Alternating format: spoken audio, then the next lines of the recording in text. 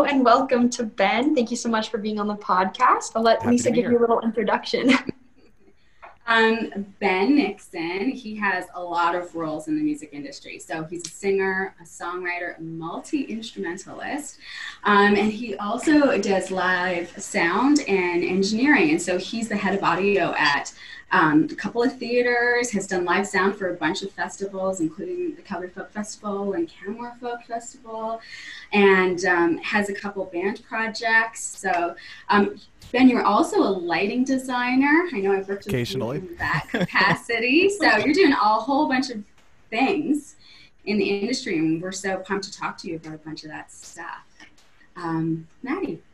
Yeah, that sounds great. So the first thing I'd like to start out by asking you is, as Lisa mentioned, you do a variety of different things. And for all the young viewers watching, what would be your advice? How do you balance being in so many different areas of the music industry? And would you recommend diversifying and finding a role in different areas? I would absolutely recommend trying out different things.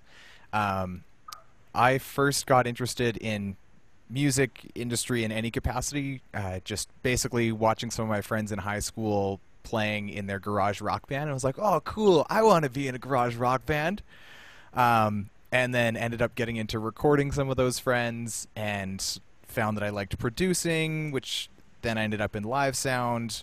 And so I've just sort of ended up, there are a lot of things that I've done where I didn't necessarily know how to do them when I was offered the gig. And I think that's true for a lot of us in different capacities, whether it's, I don't really play jazz, but I can put some work in, or whatever our situation is.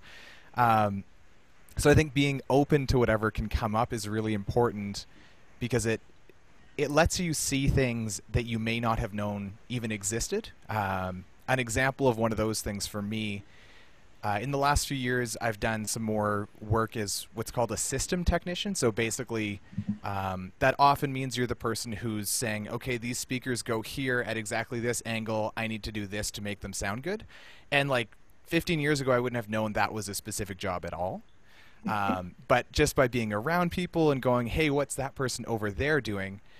There's a lot that you can discover. And another huge benefit, I think, to being willing to diversify is that you gain a better understanding of what the people around you are doing. So, like, for example, I've done sound for Lisa on a bunch of occasions. And the fact that I am a musician, happen to be a bass player as well, it means that I have a much better understanding of what might make her happy, or at least how to ask what would make her happy, than someone who's, maybe literally specifically doing sound and doesn't play any music. So I think it's a huge asset for sure. That's some great advice. Yeah. Cool. So one of the things that I'm super excited to hear you talk about is lighting design. And I saw Ben do some lighting design work behind the scenes before we were actually on the show. And I was like, what is he even doing? So first of all, can you tell us a little bit about even what lighting design is, and then how it kind of fits into a live show? Sure. I don't often market myself as a lighting designer, just because I feel like I'm stronger in some of the other areas, but I've certainly done a handful of gigs in that capacity. And I think Lisa's referring to, I did a few shows working for Michael Bernard Fitzgerald as his lighting designer, which was a super fun gig. Definitely one of those situations where you do the gig, you sort of know what you're doing, and you learn as you continue. Lighting design, essentially, if you are the lighting designer, you're obviously working with the lighting equipment in some capacity, but you're mainly the person who's translating between the technical and the creative. So on a larger production, a lighting designer might exclusively be doing the creative thought and saying, okay, when we get to this point of the song, I need these lights to move here, go to this color, and have this pattern that they're putting on the stage, or whatever the case may be. And so basically, if you're in that kind of a role as a lighting designer, you need to figure out the show that you are accentuating. So sometimes that's knowing, okay, at this point in the song, there's a guitar solo. I need to be prepared to put more light on that guitarist. or it might mean, okay, this is a really moody piece. I need to know that there should be nothing on their faces at all. It should be entirely backlit for just pure drama, all silhouettes. And that sort of thing applies in multiple different areas. So lighting design certainly happens in music, but it happens a ton in theater and dance and sort of multidisciplinary fields as well. And it, especially something that's very movement-based, whether that's dance or just like a very physical performer, someone who's very active on stage, you can have so much of an effect. Actually, there's one moment that comes to mind as I'm thinking back on some of the great lighting design that I've seen. We had Jill Barber on stage at the Bella Concert Hall, and I wasn't doing lights for that one, but she had her own touring lighting designer, and there was this magical moment that happened where she hit, it must have been like the bridge of the song, everything kind of broke down, and she just slowly shifted herself upstage until she was exclusively lit by one light from the side. And that was just this sort of perfect relationship moment between the artist and the lighting designer knowing how to work with each other. And it was just, it made that moment so much more powerful. Oh, very cool. And is that, yeah, go ahead, Nettie. Oh, I was gonna ask next a little bit of switching gears, but you also do live sound. So can you describe to the viewers what the main difference between live sound is versus recording in a studio? Sure, yeah. I've done lots of both. I actually started off with recording and then just kind of enough people asked me to do live sound things that it started happening. These days, that's most of what I do. So it's actually kind of an interesting thing as technicians. We're really aware of if a person is more coming from a live background or more from a recording background in how they approach sound. Speaking super generally, someone who is much more focused on recording often is also a person who has had the time to try out, say, 6 different microphones on this guitar and go, I really like that one. Let's use that one. Someone who's in live sound is more likely to have gone, okay, that mic worked before I have half of a second to do it. There we go. And so if you're fortunate to work with people who have some sort of crossover there, whether that's just that they've put a lot of time into their craft or they've actually really worked in both fields, you can get a really effective sound technician who both knows how to make things sound great and how to get the job done. And I'm not trying to slag on anyone when I say that, just they're different priorities. So when I teach my sound fundamentals workshops, I sort of break it down to 3 steps of making the sound work. The first step is, does it work? The second step is, does it suck? And then third step is, can it be better? So even if you just get the first one, you have a show, right? Even if it sounds bad, you have a show. If you can have it so that nothing sounds blatantly awful, you're doing really well. And then after that, you start putting time into making it good. And if you're working a live gig, it is very realistic that on a lot of shows, especially a festival stage, you only get the first 2 before the band starts. And then the first 2 songs of the band you are literally building the mix at the same time that the audience is hearing it. Because you probably only got as far as fixing whatever the problem was. And so that means that live sound a lot of the times can be more stressful than recording because there are more often clear-cut deadlines than there are with a recording project. But it's also super rewarding because you've got all that energy of the audience there with you, and you have that interactivity with the performers on stage. One of the things that I love most about live sound is it gives me lots of opportunities to very obviously be helpful to the performers. So I guess I should say there are a lot of different roles in live sound, and 2 of the sort of main ones that people think of would be front of house technician, so that's the person who's mixing the sound the audience hears, and monitor technician, who's mixing the sound that the performers hear. One of the great things about being a monitor technician, and I have a number of friends who feel this way as well, is that you are constantly working on making the musicians happy. And you're doing things where if it's an 8-piece band, you're trying to make 8 people happy. And that also means that there are a lot of situations where you are actively involved in fixing what could have been a huge problem. Like, you might actually be that person who, when someone steps on a cable, you run out, grab the cable, pass it to the musician, and the show keeps going. And there's a lot of overlap in the roles, but when you're doing that, I love how I can feel like I've been relevant. I don't have to be seen by the audience, but I've been relevant and helpful to making the show effective and successful. Absolutely. What would we do without you guys? Did you want me to talk any more about recording, or do you feel like you've already covered that? I saw you had Josh on before. Oh yeah, we did interview Josh. I wanted to actually ask one more question to do with your experience doing live sound. Can you maybe describe a situation or something where you had to overcome a challenge or something happened in the moment and you had to react to it? And what would be your advice to young musicians about dealing with things when they go wrong? Yeah. Good question, Maddie. That's a great question, and it really matters for sure. It's not always easy, but the most helpful tool you have is keeping your cool. And I know if something is going wrong and you're standing there and people can see you, you know, swearing under your breath or like pulling your hair out, it doesn't really instill confidence in anyone. And sometimes I'm guilty of doing it too.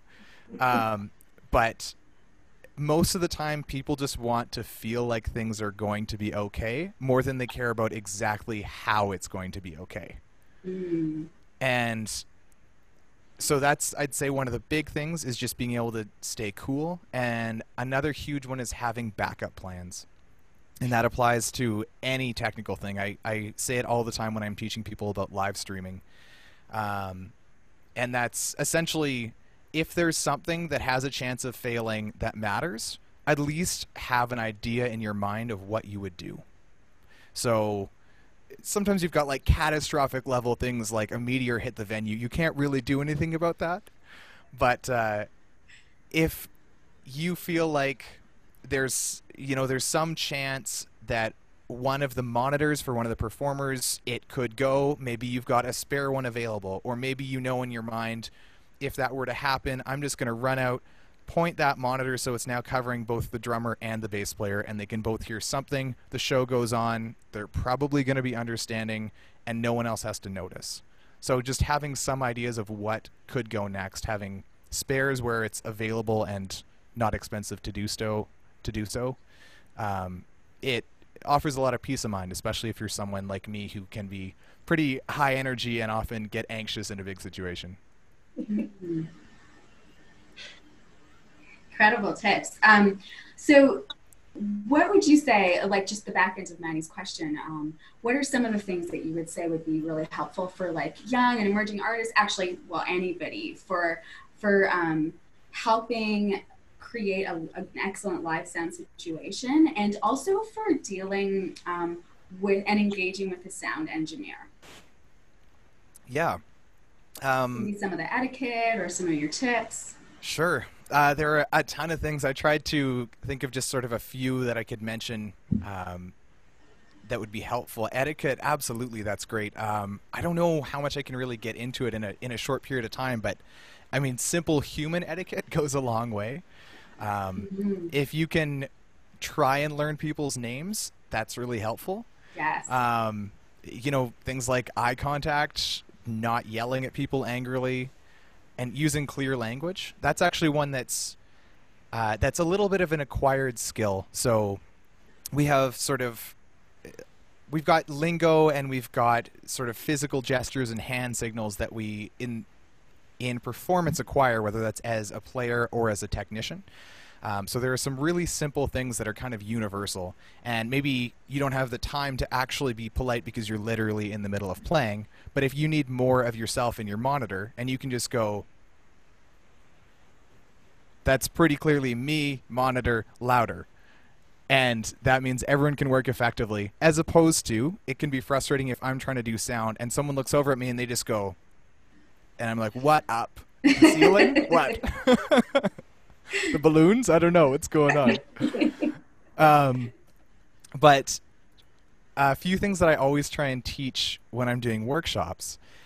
One of them if you're going to be a person on stage, have an idea of what you need. So just because you're an 8-piece band on stage doesn't mean that in your monitor you need to hear all 8 people's instruments. So be aware of what the most important things are. And you remember how I started off with, does it sound, does it suck, can it be better? Figure out what it is that gets you to step 2. So if you're a vocalist, you need to hear yourself first and foremost, right? Maybe then you also need to hear, say, the piano. Beyond that might be gravy. If you are in a festival situation and you actually have 15 seconds to sound check, because that's how it works sometimes, you need to know vocal, piano, great, next. And as long as you can get what you need in the moment, there's room to improve, but just understand what the basics are so that you can get there quickly and also know for yourself you're going to be okay with that. If you know what those things are, then you can also start to get comfortable with hearing things around you that aren't necessarily in your own monitor, especially if we're talking about wedges rather than in-ears.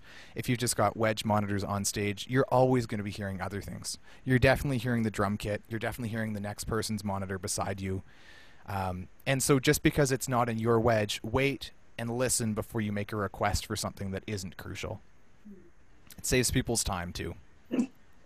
Yeah, for sure. I've got a few others that I was thinking of. Oh yeah, along those lines, planning what you're going to sound check with. Have you played on stage much, Maddie? Yeah, I opened for Jory a couple times at the Ironwood, and kind of the Awesome. same situation working with JT there. Oh, nice. And when you've played on stage, do you often have an idea of what song or piece of a song you plan to sound check with? Yeah. Awesome. That's something that I see a lot of young artists don't do because they just haven't thought of it before. And so you spend the first minute of everyone looking at each other going, hey, should we do this one? But if you know what song it is, like say a verse and a chorus of a song you play pretty much every show, everyone knows Right. that's the first thing you're going to sound check. It, again, accelerates things. And also because you're familiar with that, you've done that piece of a song at so many sound checks, you also know very quickly, is this in the ballpark of what I need? Absolutely. That's great advice. That's great advice. Should I keep going? Yes. All right. This is awesome. Hey, Maddie? Yeah. Other things that I wanted to mention, let's see here. Oh yeah, volume goes both ways. It doesn't just go up. So again, if we're talking monitors on stage and what you need to hear, say you're the singer, say you are also playing an acoustic guitar at the same time, and you start getting it dialed in, and then you go, oh, I can't hear my voice, I need more voice. I still need more voice. Is it possible you just need less guitar because your own guitar is drowning out your voice? And that works in the whole band relationship as well. Maybe you need less of the person next to you in your wedge in order to hear yourself. And the lower volumes you can be happy with, the easier everything becomes to work with. But it becomes easier for who to work with? For everyone, actually. So for the sound technician, it often becomes easier because the more we turn up stage monitors, the more likely we are to get feedback of the microphone going back into the speaker over and over.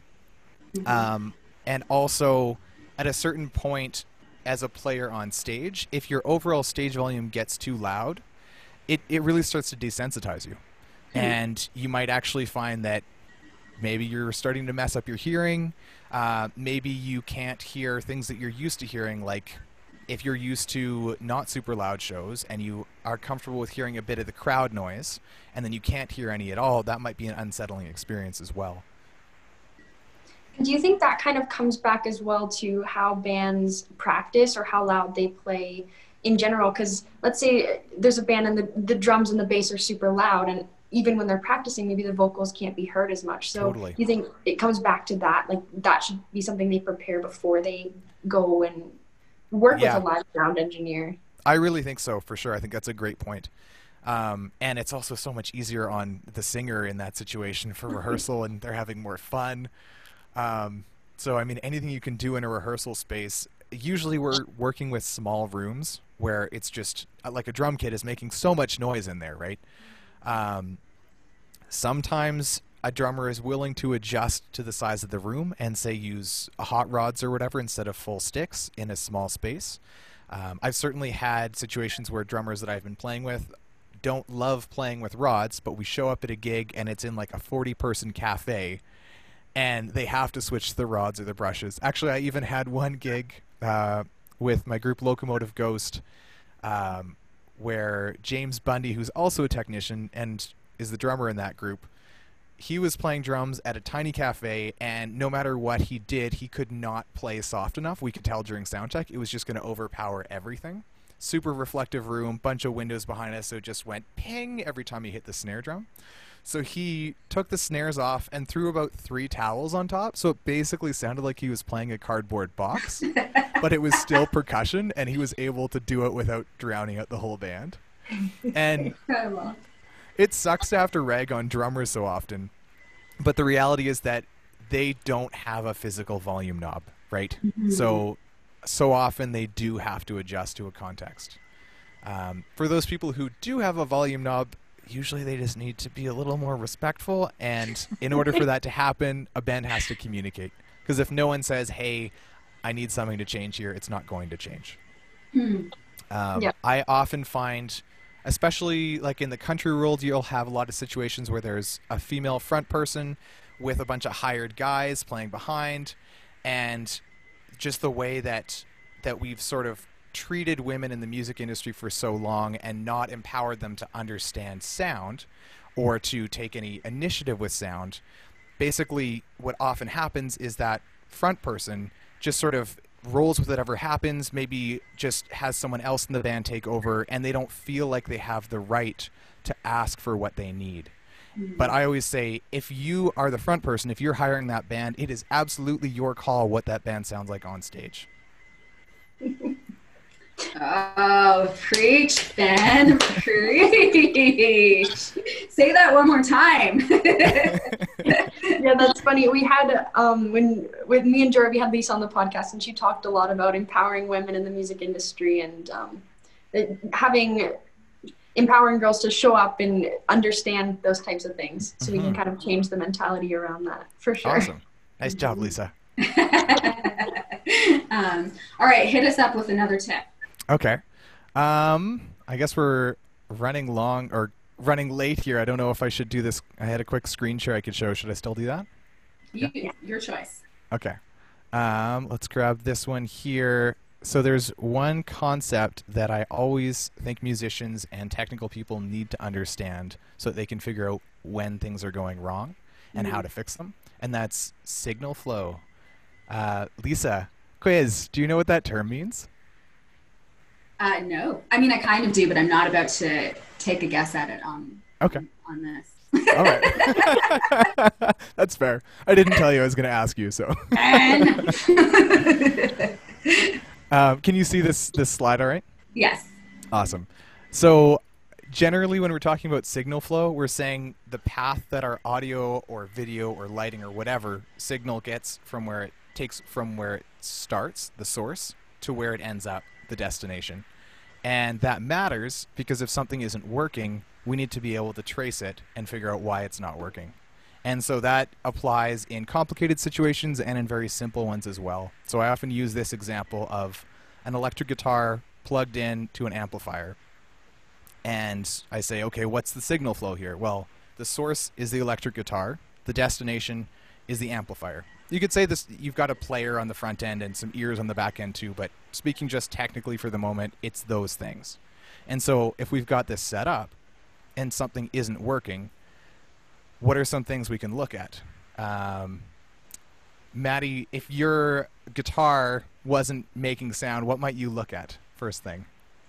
I would look at maybe the cable is broken. Totally. Yeah, sure. Yeah.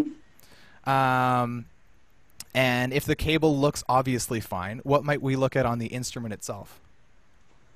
If the volume knobs are turned up. For sure. Yeah, I mean, these are all simple seeming things, but they're absolutely true, right? Like, so many times I have, as a professional, made exactly these sorts of problems. Like, a week ago I was recording and I went, I don't have any sound. Oh, I didn't plug it in. So if you think from one end and you can go, okay, this electric guitar, is the volume on? Maybe there's a pickup option. Is it plugged in, you said, right? What about at the amplifier? Is it turned on? Is the volume up on that? And we can think from one end to another. Then even if we're flustered in the moment, we can say electric guitar looks good, cable looks good, amplifier looks good. Okay, now I've either solved it by now or there's a bigger issue and I need to start swapping out for a different guitar or a different cable or a different amp. But anytime that you can think in those sorts of directions, it's going to help you keep track of it. I'm just going to pop ahead here. Basically, I've just got a few other diagrams that I usually show people that are the same concept, right? If we're talking about a singer singing through a PA, you've got a microphone, a cable, a mixer, another cable, and some sort of a speaker. Something isn't working. Is the microphone plugged in? Is the mixer turned on? Is the volume up? Is the speaker turned on? Going from one end to the other is a super helpful way to just get through any of these. No, beautiful. Yeah, I love that. Troubleshooting. Before we kind of wrap, Maddie, do you have one more question? If not, I have one. Okay, do you have one? Go ahead, Lisa. Can you just quickly tell us what you sort of, if you did post-secondary schooling and what it was? Yeah. So I went to Selkirk College in Nelson. I did the Contemporary Music and Technology program there. So my principal instrument was bass, but in my second year I focused on the production end of things. So I was still doing music classes, but I don't know, something like half of my courses were, you know, in studio or on live sound or whatever. And basically I chose that school over some others that I was looking at because I liked that it was a combination of the technical and the musical. I remember when I was in high school, in grade 12, I figured, yeah, I want to get into recording. This sounds cool and I think I'd like it.